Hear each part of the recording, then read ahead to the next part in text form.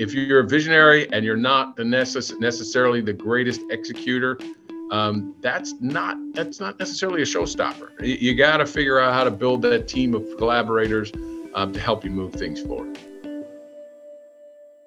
Hi, I'm Shannon Lucas. I'm one of the co-CEOs of Catalyst Constellations, which is dedicated to catalyzing innate change makers to accelerate positive change. And I'm Justin Scott Campbell. I am a DEI consultant and leadership executive coach. This is our podcast, Catalyzing a Culture of Inclusion, where we highlight catalysts who have taken the brave step of moving into DEI, diversity, equity, and inclusion work, leadership in large organizations. We hope this mini-series is a space of learning, encouragement, and ultimately community and connection. If you're new to DEI and or the world of Catalyst, we hope you'll enjoy. We're so excited today and really honored to have Blair Taylor with us. Thanks for joining us, Blair. You're more than welcome, Shannon. Good to be here. Good to be here, Justin. Thank you. Blair leads right now Accenture's North America Inclusion, Diversity, and Equity practice with more than 25 years of experience across the private, public, and nonprofit sectors. Blair's career and passion revolve around finding innovative and scalable ways to help organizations develop their own people and the communities with which they are a part of. Prior to joining Accenture, Blair was a partner at PricewaterhouseCoopers, PwC, where he served as the lead partner for the U.S. Diversity and Inclusion practice. Before that, he was the chief executive officer of My Brother's Keeper Alliance, and we'll put a video to the link to an incredible video in the show notes. It was a nonprofit launched by then President Obama. And in his role there, Blair led one of the nation's most dynamic and ambitious BIPOC initiatives, engaging leading corporations, nonprofits, elected officials to advance low-income communities and populations. Before that, Blair was a member of the Starbucks Coffee Company leadership team, where he led the company's corporate social responsibility strategy, community affairs, and government affair functions, while also serving as the EVP of Starbucks Global Human Resources and the president of Starbucks Foundation. Blair, do you ever sleep? Every now and then. Awesome. Well, welcome. Thank you. Yeah, and it's been so great to learn more about you as we've prepared for this conversation. We want to start off with the first question being, how do you as a DEIB leader relate to the concept of being a catalyst? And even just kind of double clicking on that idea around your work, and from what I have seen, centering on this idea of moving from theory into practice. How do we actualize a lot of this work? As we talk to leaders, sometimes the question becomes, how do I move from the books and the theory into practices and best practices? Are there even best practices available? And so as you think about, yourself as a leader and perhaps as a catalyst, we're curious how you relate to those. Yeah, I really appreciate that question. Listen, I think it does start with vision. I mean, we have to be honest, right? Like the vision is what gets people excited. It's what unlocks the possibility for involvement from high quality and talented people. So it does start with the vision, and whether that's a vision that's put on paper, whether that's a vision that's articulated in some other way. And I think the point you're raising though is, how do you get from that to the actualization of this, which is a huge step. And I will tell you, there are many who are great at the vision part and less so at the actualization. And I think, the biggest thing for me in recognizing that is the whole notion of building a great team of people, right? Like the collaborators matter in a catalyst kind of situation. And we've got incredibly talented people. And this gets back to the whole notion of building a diverse team, right? Because diversity is what amplifies different perspectives, what allows you to bring in points of view that are going to move things forward with a totally different in a totally different manner and with a totally different degree of success than you will if you have a monolithic group. This is why it's so important, and why I consistently look to build very diverse teams of people, bringing not just different backgrounds, but different points of view, different experiences, and then really ensuring that you have in that team those who are focused on, putting the building blocks together, right? So if you're the visionary catalyst, you got to have somebody or somebodies who are really good at taking that vision and figuring out how to create an executional plan and strategy and helping you to go after pulling that together. And to be honest with you, there have been times where, I've put together some catalytic idea, and I've brought in consulting teams or somebody else to help me think about how do I bring this to life, within this particular organization or within this complicated community, right? And that often requires what I call the collective IQ, which is, the collective IQ is always smarter than the smartest person in the room, right? Mm-hmm. And so how do you tap into that as a catalytic leader to move things forward? So I think, if you're a visionary and you're not necessarily the greatest executor, that's not necessarily a showstopper. You got to figure out how to build that team of collaborators to help you move things forward. That's spot on. And what we talk about with catalyst leaders, and I often need like a couple people on my team, like a VP of operations and a chief of staff, doesn't mean that you're not the like get stuff done person. It means that you're very intentional about knowing what your skills and strengths are and building that team around you to execute it. It also, I think, doesn't mean that you're not a catalyst. It just means that you want to bring people who are going to help amplify the work. We can't do it by ourselves alone anyway, right?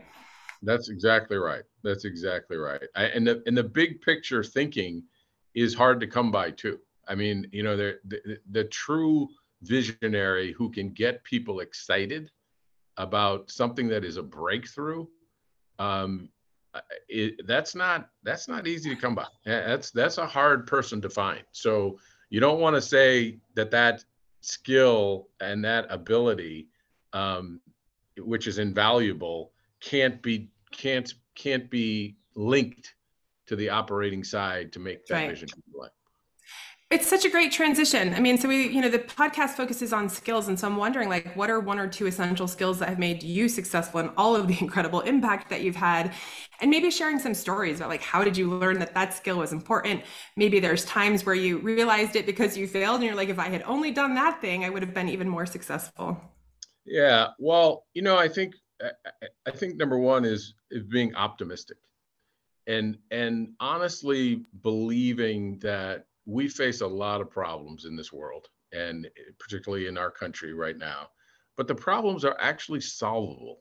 Like if you start from there, that you don't let yourself get so bogged down in, the negative energy and the world is coming to an end and there's nothing I can do about it.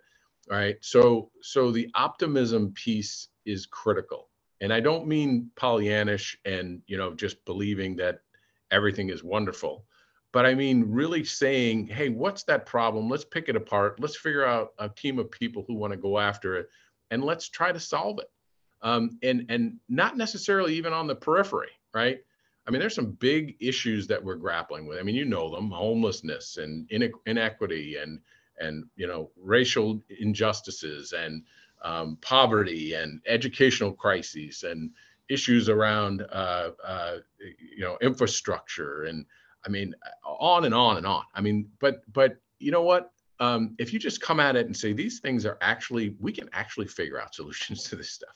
Okay. And by the way, people have solved more complex problems than those in the past. All right. So there's automatically something that triggers, that opens up the doors in the realm of possibility. Get a bunch of like-minded people in a room to solve a problem. And I honestly believe every problem we face can be solved. So that's the first thing. Second thing is what we just talked about, which is collaboration. I do not try to solve things by myself. I mean, I may come up with a big picture and a vision, but I immediately go to bringing a great group of people together and trying to solve things. The third thing is, I have learned over the course of my career. Somebody asked me recently, what's the most important skill that you have or that you've developed? And you can think about interpersonal skills. You can think about all of the things that you've learned, knowledge, all of those things. It in my experience, it boils down to selling. And I don't mean that, sometimes selling is seen as a 4-letter word, but I mean it in the context of being able to convince others of your ideas, being able to articulate in a meaningful way, so that others, and in an intelligible way, so that others can grasp the concepts, and being able to be comfortable on your feet in front of audiences. Those are, if I had to distill, like, if you can't do that, it's very hard to bring people along with you. I'm not saying it's impossible. I've just found it's very hard. And so, and then the last thing I'd say is, we talked about being, action oriented, and really thinking about how to move things from where they are conceptually to bringing them to life, right? Um, Good ideas are actually out there, and they're kind of a dime a dozen. I mean, I'm just going to be blunt. They really are. I mean, there are tons of good ideas. The ability to take an idea and bring it to fruition, as we said, with building the right team and the right strategy and the right approach and understanding the market conditions, that is a different kind of thing. And understanding the nuances too, right? Timing is everything. Right? Sometimes an idea is ahead of its time. Um, Understanding where and how something would be accepted by a marketplace. Um, Not underestimating your own success. I mean, I'll just tell you a quick story. I was an entrepreneur years ago, and I opened up a store, and we completely underestimated the success of the store. When we thought, like, we're going to have success, but we had no idea. When we opened the store, there were lines around the store, 2 or 3 deep, and Wow. and it was so successful that we didn't have enough people to sell the product to the customers who were coming in. And there was a woman, never forget this, who literally looked our salesperson in the face and said, "I will never come back in this store again. This was the worst experience I've ever had." So we didn't properly anticipate our own success for our great idea. The catalytic idea, opening up this store in this area that really needed it, as part of a urban development strategy, et cetera. And it failed because we got out of the gates wrong.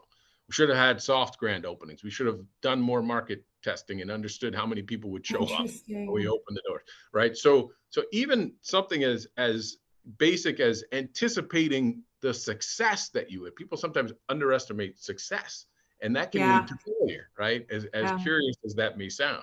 So I think there's a lot of analytics that go into this, in terms of getting that idea from concept to launch. And I Yeah. think that's where a lot of people struggle, right? And as we said earlier, if you struggle with that, how do you surround yourself? I've got this principle: surround yourself with greatness, right? I tell my kids all the time, if you just surround yourself with great people who are going somewhere, guess what? You're going to go there with them, right? Totally. By inertia, by relative connection, whatever you want to say, whatever you want to call it, right? If you surround it, I teach classes periodically at business schools and the like, and I said, to a group of people, you're all leaders in this room. You're all leaders. I don't care what you're doing right now. Lead from where you are. You are a leader. See yourself as a leader. But if you're a leader and you ever look around and you realize you're surrounded by knuckleheads, you say knucklehead, knucklehead, knucklehead, knucklehead, knucklehead. Guess what? Knucklehead, right? I mean, on the other hand, if you surround yourself with greatness, right, you say great, fantastic, unbelievable thinker, right? Don't be intimidated by that. I mean, That's right. don't ever be intimidated by surrounding yourself with people who have ambitions that are higher than yours or IQs that are higher than yours. Like, bring that to the table, because it's going to elevate your game. So all of those are pieces, Shannon, that I found along the way have been incredibly helpful. Yeah. Amazing. And you already answered part of the last question, which was like, how do you get ready for effectively anticipating that success that you're talking about? And you gave some great examples. The last one, I just have to say, my mom's gave me this advice, which was just go straight to the top. Like, I was interested in a methodology called appreciative inquiry, and they had worked in that dynamic. And I was like, who should I talk to? And they're like, well, David Cooperrider wrote the book. Reach out to him. The worst that can happen is he passes you to the number 2 person, and now you're working with the number 2 person in the field, which is what happened, right? Right, right. Justin, did That's you have a great question? advice, So by good. the way. That's great. That's absolutely 100% right. Like, And you find it when you're in the world of business and you're dealing with organizations. Go as high as you possibly can, straight to the CEO if possible, straight to the founder, straight to the person who came up with the idea. Quite often, not always, but quite often you'll find that they're willing to talk to you, right? If you come in, and that's back to those selling skills and really being able to articulate your own vision and why you need to have a conversation with them. But that is the way that I have met people, leading all the way up to the president of the United States, is to having that kind of audacity, I guess, in a way, right? Yeah. To get through the gauntlet, if you will. Yeah. I want to go back to sorry, go ahead, Justin. I just had a quick question, or follow up. I think one of the things I heard you talking about too in the story, I'll frame it this way. I think with a lot of maybe younger DEI leaders, there's a lot of pressure to not make mistakes, especially in their roles. Like there's not a lot of room for error, perhaps. But I heard you speaking about how sometimes you do things and you don't know that they're not going to work out the way you think they are. And then you learn, what you learned from the fact that it didn't work out. And so I think I just wanted to pull that piece out too for folks maybe who are feeling like in their roles, there's this kind of like, I got to do it right. I can't, there's no room to make mistakes. And so maybe I don't take a risk, or maybe I don't go forward with an initiative and maybe if you wanted to speak to that, the learning from experience part versus the perfectionism that sometimes comes through when having these roles when you feel like there's not a lot of room for error from the top down in the space. Yeah. So let me just say this: perfectionism is paralyzing. It absolutely, perfectionism is paralyzing. Like if your standard is perfectionism on every single thing that you do, you will be paralyzed from really breaking glass and having breakthroughs in your life. Failure is part of the journey. And you'll hear great leaders all the time talk to you about how much more they learned failing than they did when they were successful. And it's so true. It's hard lessons, right? But it's so true. I have an expression that I've used with teams of mine over the years, that failure in and of itself is not failure.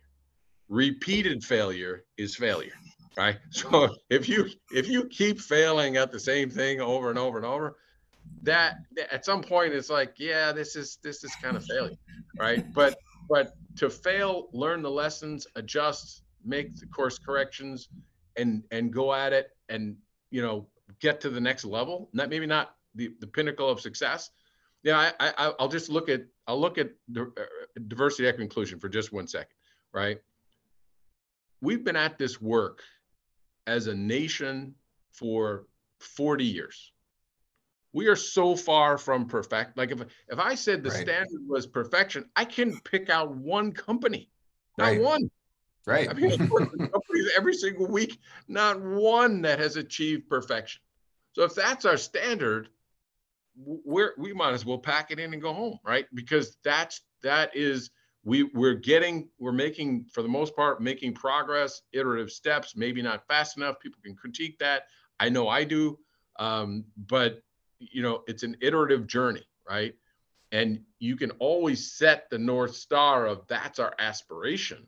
Yeah. But perfection can be paralyzing if that, and I agree with you. Too many people feel like I can't step out of my comfort zone because I'm so afraid that if I fail, it will be the end of my journey.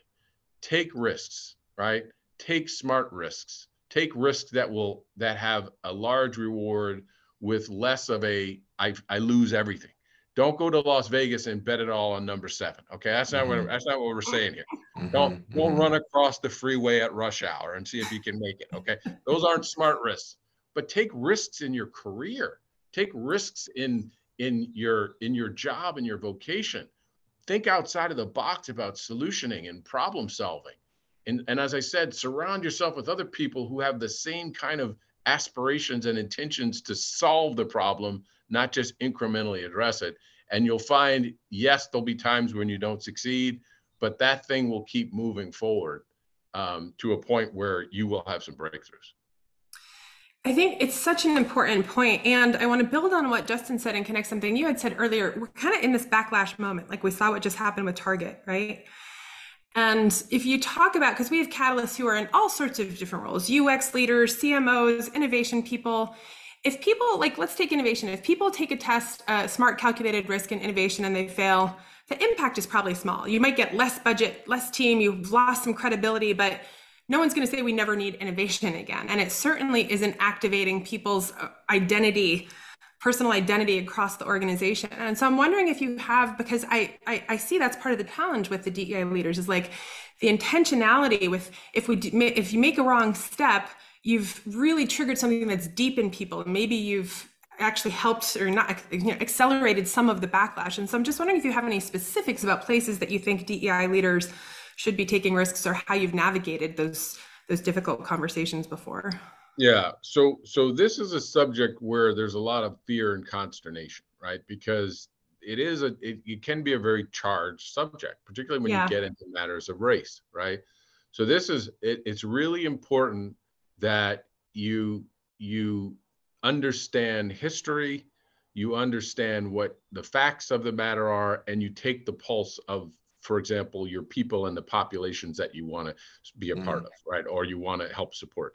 And so, this is where empathy matters, right? The E word matters. And I think that's one of the big things that's missing in corporate America today. And it's not, if you decide to go charging into ID&E and espousing theories that you have that are untested or have not been, you haven't communicated with others about, and you're liable to get yourself in trouble. I mean, it is, and it's a topic where, people have been doing this work for 20, 25 years, and they have really good insights and good opinions on what works and what doesn't. And if you want to bypass them and throw your theory of change into the mix, I just know you're doing that at your own risk. Okay. I mean, it's like anything else. I mean, I could go over to Russia today and espouse theories on, the war in the Ukraine, and I'd be laughed out of the room. It's just not, or put in jail.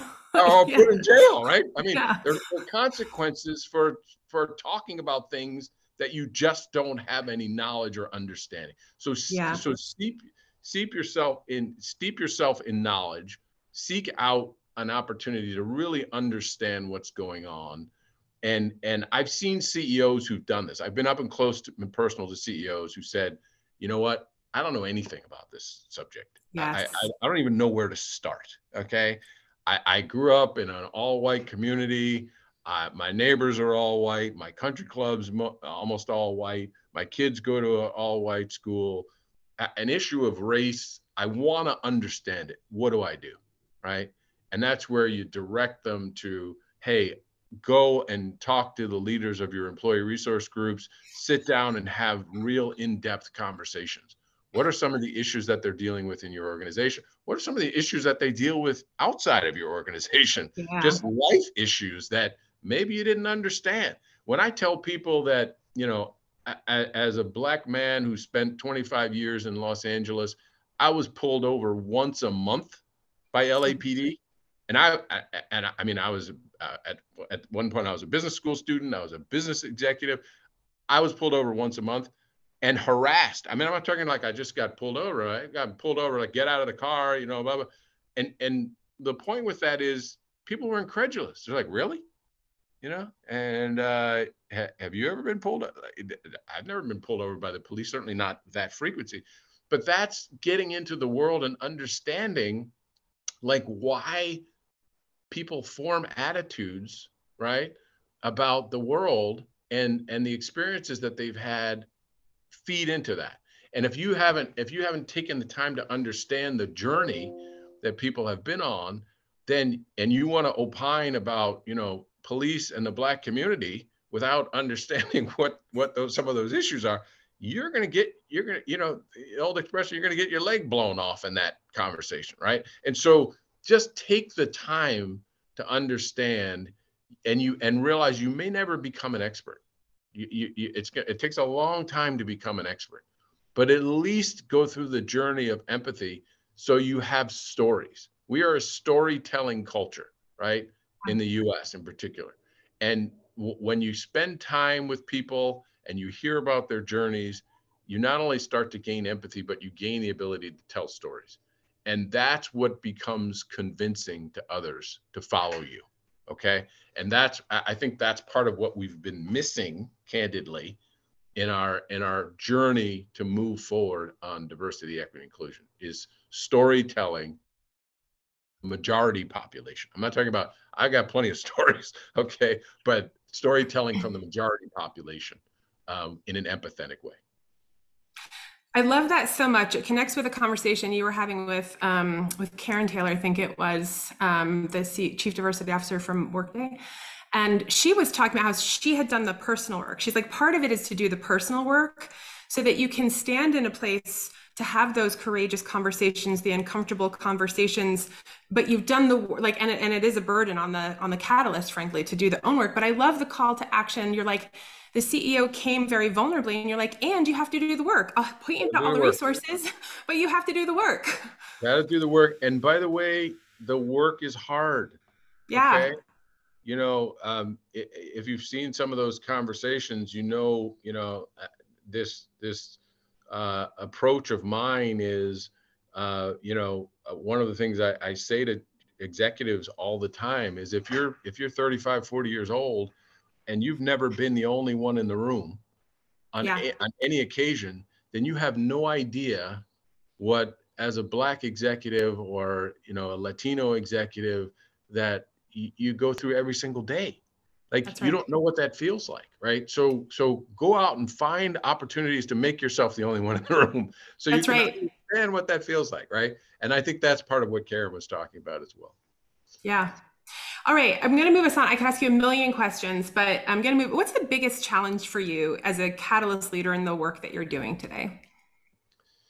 I think it's the pendulum. Especially with the D&I, the pendulum swings, right? And it swings one way, and we saw that with George Floyd, and the sort of uptick in the interests around addressing issues of race and inequity in the country, and then it swings back the other way. And the important thing, I think, for those who are in work like diversity, equity, inclusion, is recognizing that's the history. Like, that pendulum swing is actually the history of the country, right? It goes this way and then it goes back this way. And so, as opposed to letting that depress you, letting that feel like it's the end of the world and it means the work needs to stop or it's a complete failure, just recognizing that pattern is actually helpful. My wife and I, for many, many years, did marriage counseling and pre-marriage counseling, actually. And one of the things we would tell couples is the thing you want to avoid in your marriage is surprises. So let us tell you some of the things that will happen in your first year of your marriage, right? So that you're not surprised. That's right. You're going to have financial discussions. You're going to have communication issues. Here's what those look like, right?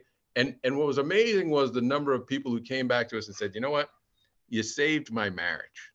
Because if you hadn't told us those things, we wouldn't have anticipated them, and we would have thought we were a complete failure. But you told us. You normalized it. It wasn't their personal failure. You normalized it. Totally. Exactly right. Exactly right. And it's the same thing with this pendulum, right? If we can normalize it to the extent that it can be normalized, but normalize it at least in an anticipatory way, right? Right. Okay, that's what happens. We go this way and then we go that way. We go this way and then we go that way. Hopefully we're not swinging back farther than we swung forward, but we recognize that pattern and we anticipate it. I think that, it's always troubling, but I've kind of started to acclimate myself to it, but I'm not sure everybody has. And so I think it can be highly disruptive to the work, right? When that thing swings back and forth. And I think we're in one of those periods right now. Yeah. And I think it's similar to a conversation I had with a mentor of mine. We're talking about the economy, right? So if you've never lived through a recession, then a boom, and there was like a lot of people in their 30s came into the job market right after 2008, and this is their first kind of dip, and so you're not used to that. And I think in a similar way, you named a little while ago that this work, we've been like a fully representative democracy for like 50 years, in comparison to the 400 years of this experiment. And so you've spoken in other contexts about muscle strength and how that pendulum swinging is kind of like us building the muscle that we need to kind of continue this work to even get to the point where maybe we have the other side of time of 400 years or whatever of this type of experience for folks. So as you kind of navigate these pendulum swings, how do you sustain yourself from an emotional standpoint, from a spiritual standpoint, from relational connection standpoint? How do you kind of find a way through the difficult times for yourself? Yeah, I'm not going to kid you. Okay, I'm a praying man, and I rely a lot on my prayer and faith to get me through difficult times, whether they're work related, whether they're vision execution related, whether they're personal issues or crises. So that's number one. I lean a lot on God, and my relationship there has gotten me through many challenging times. Let me put it that way. Secondly, I remember years ago, my father, who passed away a few years back, he used to say, if in your whole lifetime, if you have 5 or 6 people that you can really call friends, you are really fortunate and blessed. And I remember when he first told me that, I didn't quite understand it because I thought I had a lot of friends and, a lot of people in my life, et cetera. I've come to realize exactly what he was talking about, right? Which is a group of people, whatever the number might be, it usually in 30, okay? It may be more than 4, but it's not 30. A group of people in your life who are there with you when things are going well, and when things aren't going well.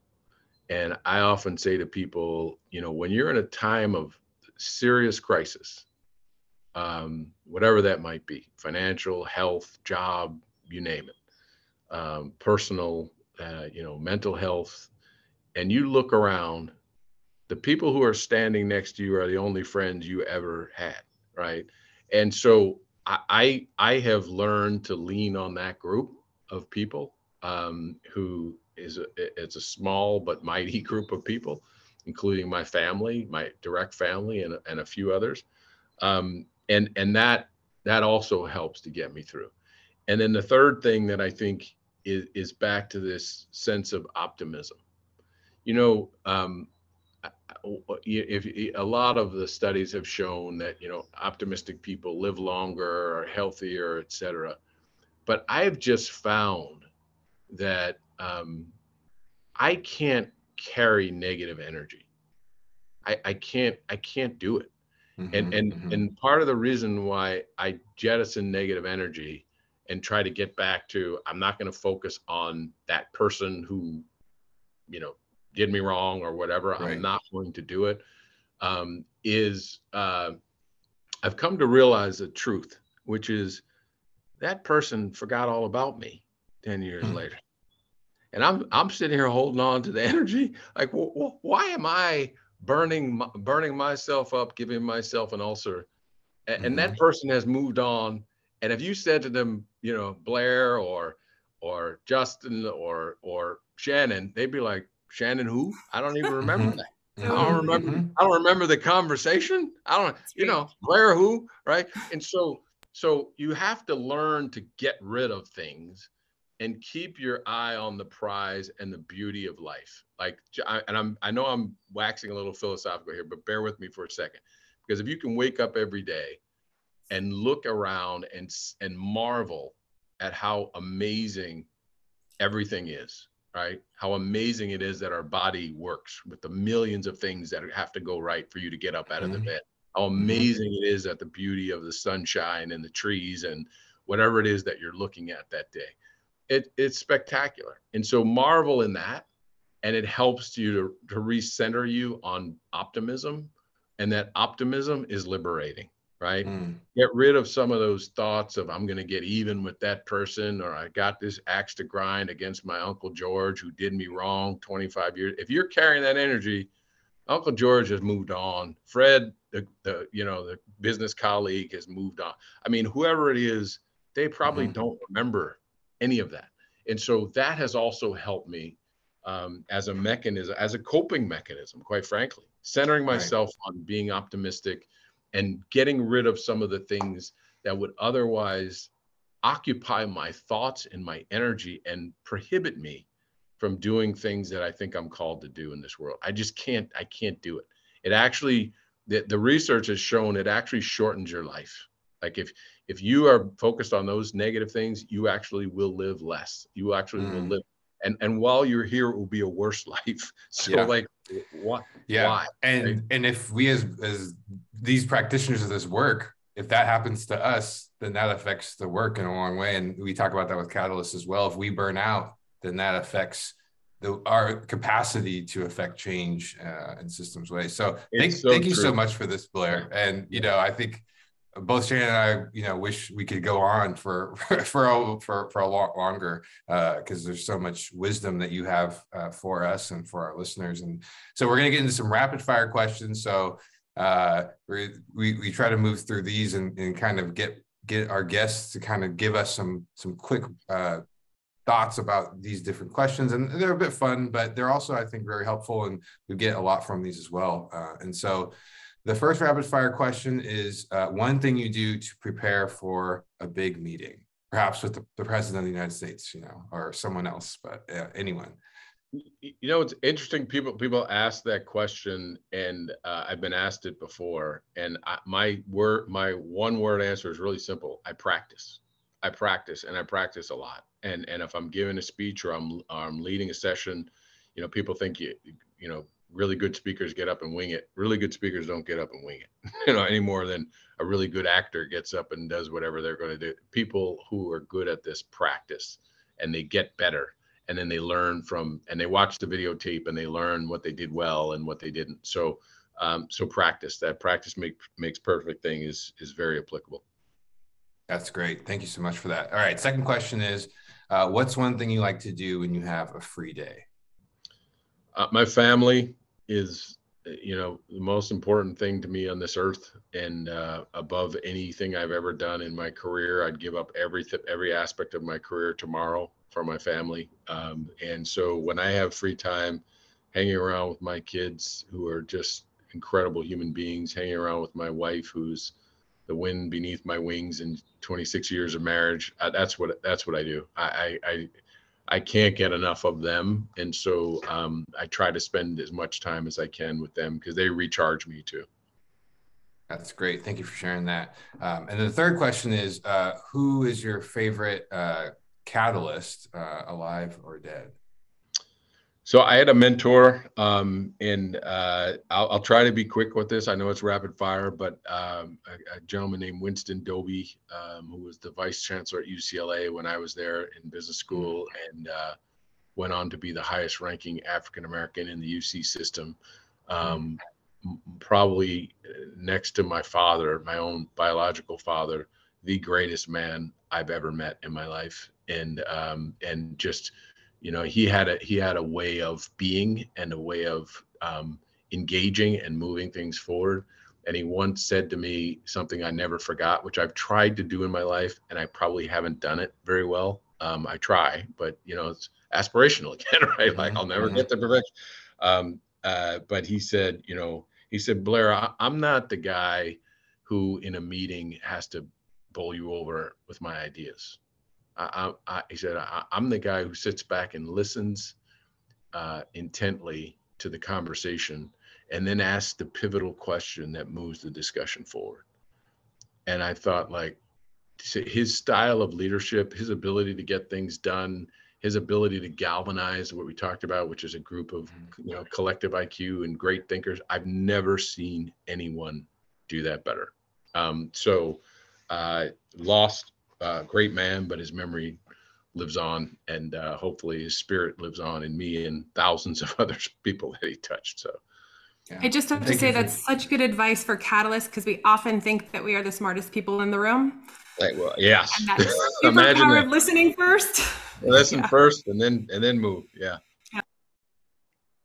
And thank you for sharing about him with us and continuing that legacy and sharing that. And hopefully that goes on through this podcast. And people who listen to this episode, how would you what would you like us to do? What's a call to action that you'd like to share with the listeners as we end today? You know, I want to go back to this lead from where you are idea. You know, I think many of us sort of live our life like it's a dress rehearsal for life. And, you know, like when I get to this stage, that's when I'll start kicking in and becoming a leader and thinking about things differently and moving the ball. And, you know, life is short. It goes by really quickly. You ask somebody who's 50 years old, and they'll tell you yesterday they were 25. And that's how quickly those 25 years go by. And if you don't believe me, ask somebody who's 50 and they'll tell you the same answer. And so so lead from where you are. Look around and recognize what you can do today to change the world, to make your employee space better, to make your company better, to make your job better, your colleagues, your family, whatever it is that you can do. And I often, you know, break that down to a micro level, which is, you know, it's a difficult concept to think I'm going to go out and change everything and all these different problems that we talked about, right? But if you can touch the life of a single person this year who's outside of your immediate family and just say, I'm going to change the trajectory of this young person, and I can do that. I can be a mentor. I can be a coach. I can provide some resources and funds. I can help send a kid to college who wouldn't go. I can do these kinds of things that are catalytic, not just for me, but for somebody else who's then going to go and be catalytic again. I love the cascading aspect of touching somebody else's life, because what happens is that person now is prepared to go out and touch somebody else's life, right? That's what happens when you change somebody's life. They go, okay, now I'm going to go and change someone's life. And so it's really simple. Lead from where you are. Recognize you have power. Too many of us don't think we have power yet. Oh, when I get power, then you got power. Okay. The fact that you're here and breathing, you got power. Use it to your advantage and use it in the best way that you can.